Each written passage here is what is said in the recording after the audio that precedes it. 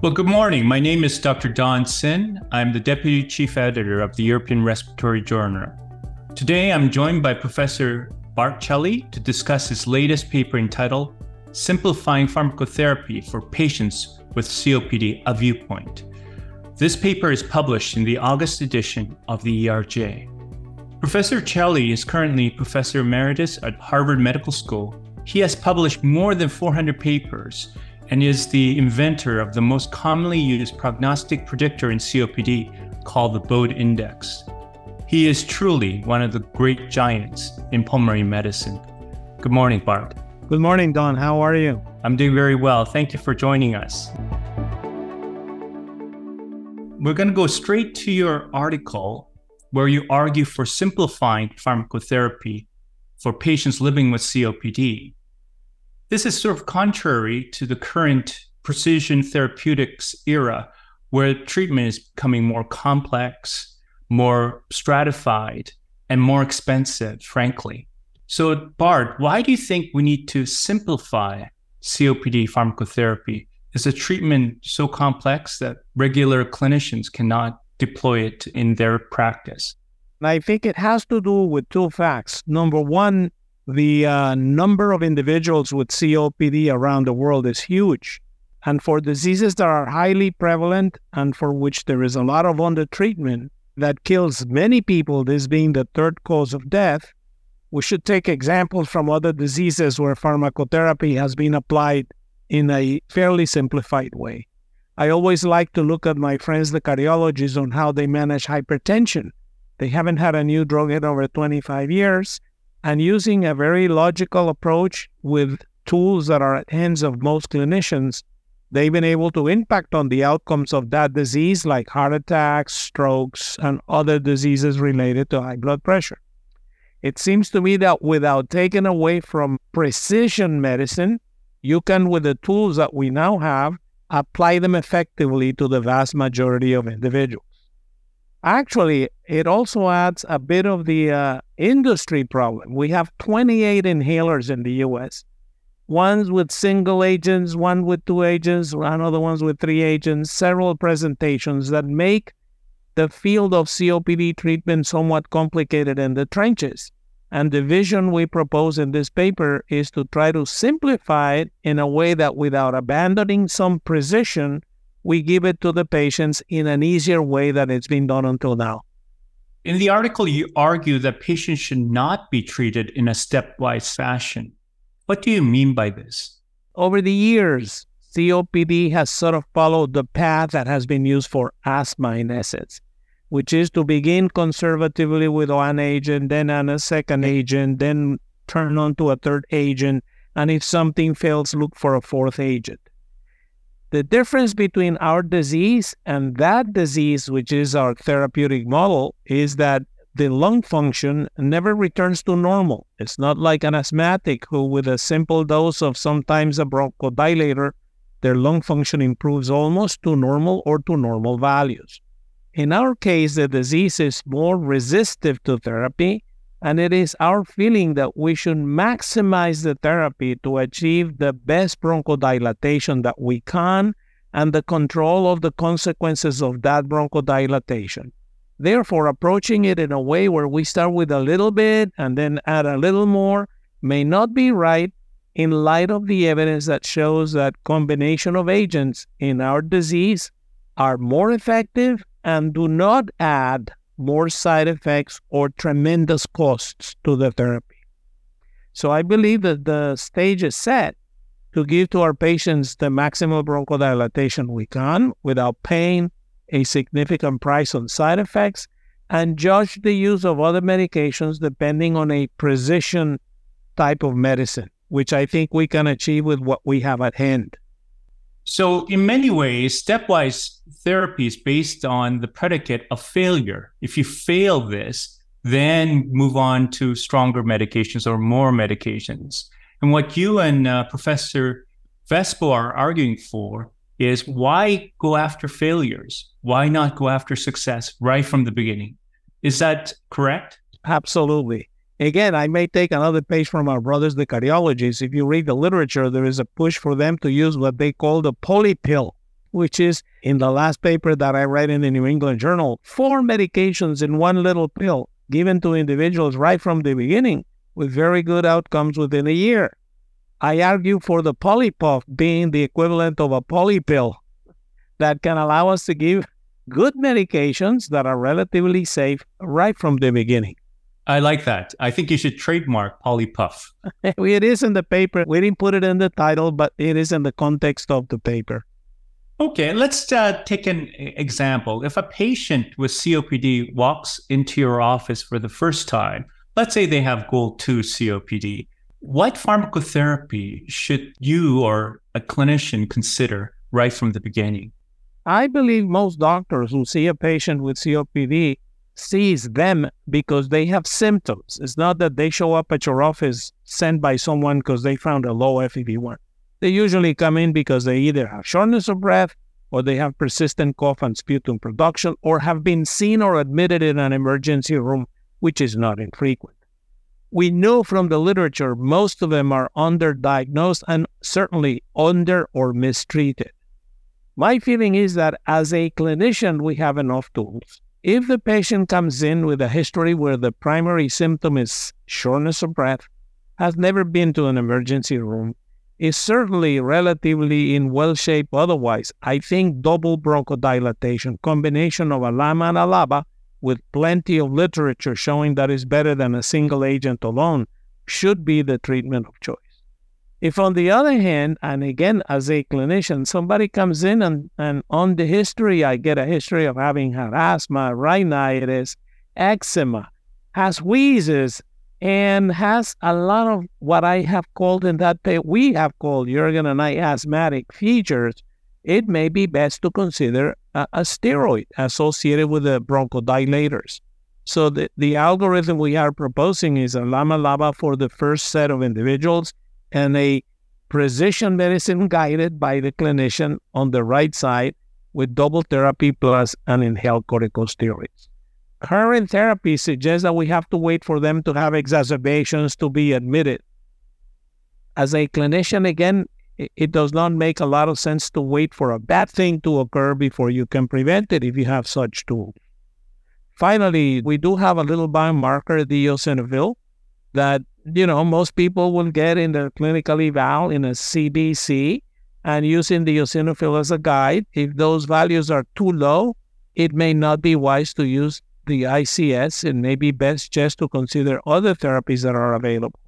So I think we have enough tools in our hands for a clinician in the trenches to make a precise allocation of medications, maximizing the therapy from the beginning. So again, focusing on success rather than failures. Absolutely, absolutely. So let me just explore this a little further. You and Professor Vespo mentioned asthmatic features or asthma features to guide therapy, especially for inhaled corticosteroids. Can you elaborate on what you mean by asthma features? Is that just a history of childhood asthma?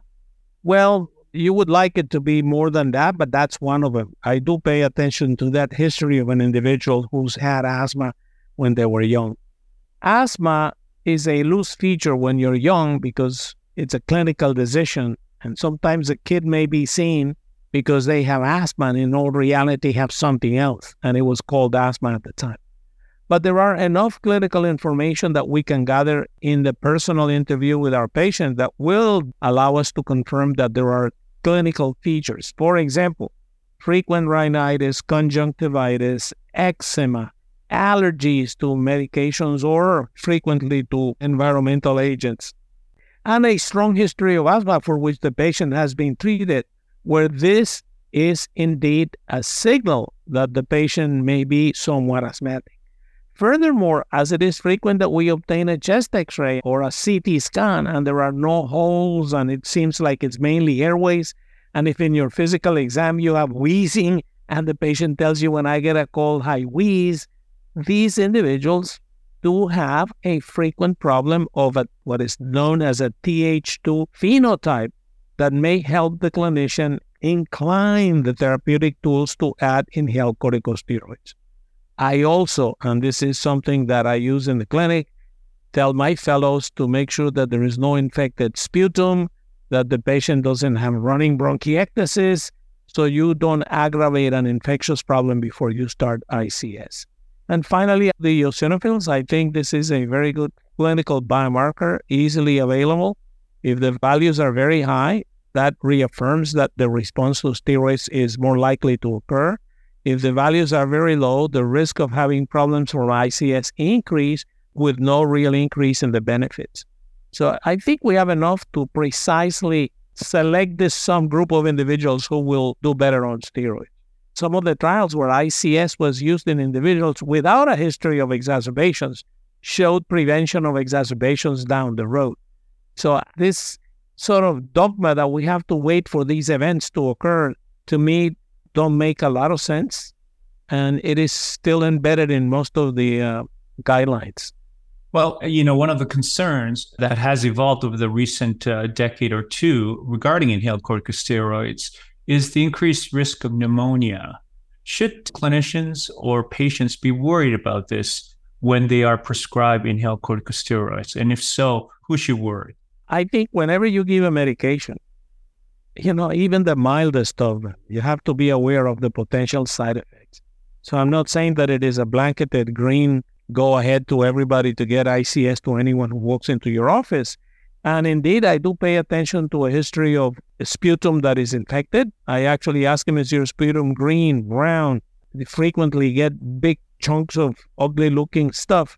That to me is something that I pay a lot of attention to in individuals who are very thin and who have a history of bronchiectasis likewise, and I add the eosinophil to that. Once you put them on steroids, you can't just send them away. You got to monitor and see if it's been beneficial to them and if they have no bad side effects.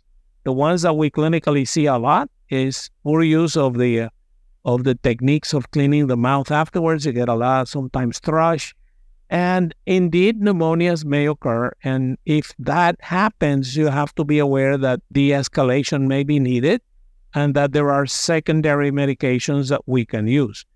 In the algorithm we propose, you will see that we pay a lot of attention to make sure that you monitor for ICS side effects and that you de-escalate if needed be. I have to say that over time, Don, you're younger than I am, but over time, we've decreased the amount and the dosing of inhaled steroids. We used to up them up, give them 1,500, 2,000 micrograms a day. That doesn't happen anymore.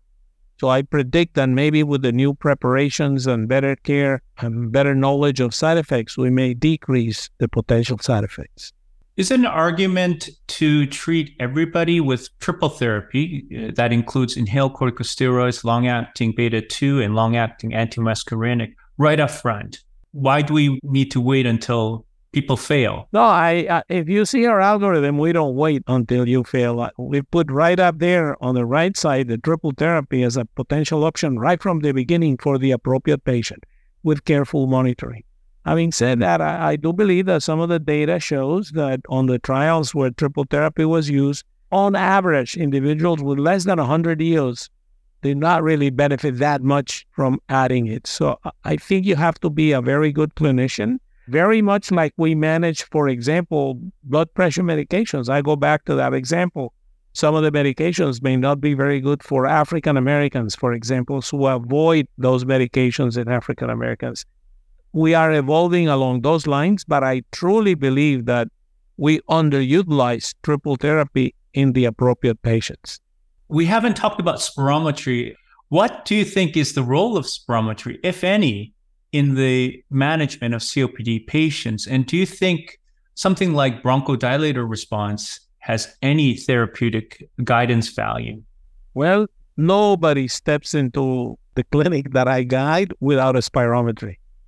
To me, the severity of the obstruction is a crucial determinant on the multi-component management of COPD, not just which pharmacotherapy, but how I view the patient, how am I going to follow them, and what other tools are there available beyond pharmacotherapy.